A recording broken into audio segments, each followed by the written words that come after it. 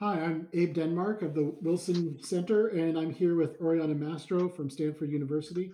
And today we're talking about Taiwan and the possibility of conflict across the Taiwan Strait and the role of the United States. So, Oriana, we've seen some recent reports from US officials being increasingly concerned that a Chinese invasion of Taiwan may be coming at an earlier time than had previously been expected. I'm wondering if you could talk a bit about that and why you think that the concerns have intensified in recent months. Well, like Abe, I'd like to say that the concerns have intensified because everyone's been reading the things I've been writing over the past 18 months about how we should be more concerned of a Chinese use of force against Taiwan. I mean, forever, there's been this idea that the way we would get some sort of conflict is if the United States or Taiwan did something to precipitate a conflict. But I've been arguing since I actually did this track 1.5 in Beijing now about like a year and a half ago on Taiwan that the viewpoint seems to be more when is China ready? Like once China is militarily ready to take Taiwan by force, then they're going to go for armed reunification. So I heard this kind of talk for the first time in Beijing, I guess in October 2019. And so then I started looking more into it, and it does seem that they're not happy with the status quo anymore. So on one hand, it's heartening that people are taking the threat seriously that China would use force without quote unquote being provoked. But on the other hand, it's a bit extreme. I mean, I still don't think that's like tomorrow or even this year. I would say that they still want to, practice and refine their ability to conduct joint operations. So if I had to put an estimate on it, like given current trends, I would say we should be concerned in like 5 years, not in 5 days. I don't know. What Right. are your views on it? 5 years still isn't great. Yeah, No. I think it reflects changes in Chinese perceptions of the military balance, both across the Taiwan Strait and also between China and the United States. I think it reflects concerns in China about the direction of politics in Taiwan, which I would argue is 95% the fault of Beijing, and Right. especially some of their actions related to Taiwan and their actions related to Hong Kong. Um, and but I'd also say that it reflects ambitions from Xi Jinping and him wanting to build a legacy for his time as leader of China. So yeah, I'm concerned. I don't think that they have a date.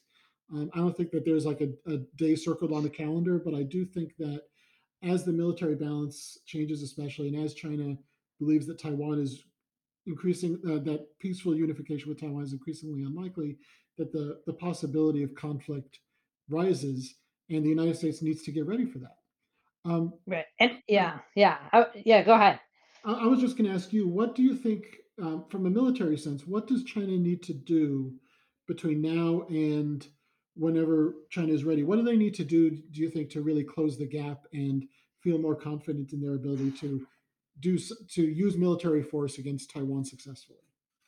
So this is the thing. I mean, this is all about perceptions. And even in the United States, like before we use certain weapon systems, before they're like IOC, we test it like at nauseum, right? And so in the American mindset, we think, okay, they need like 5 more years, mainly to be doing these realistic exercises so they can see where the kinks are, especially in the command and control under sort of joint theater commands. But then you talk to the Chinese military, and I think they have a much lower threshold for what constitutes ready. And so I've talked to some Chinese military officers who are like, we got ships, we got people, we got planes and ships that can move in the same direction. That's joint enough.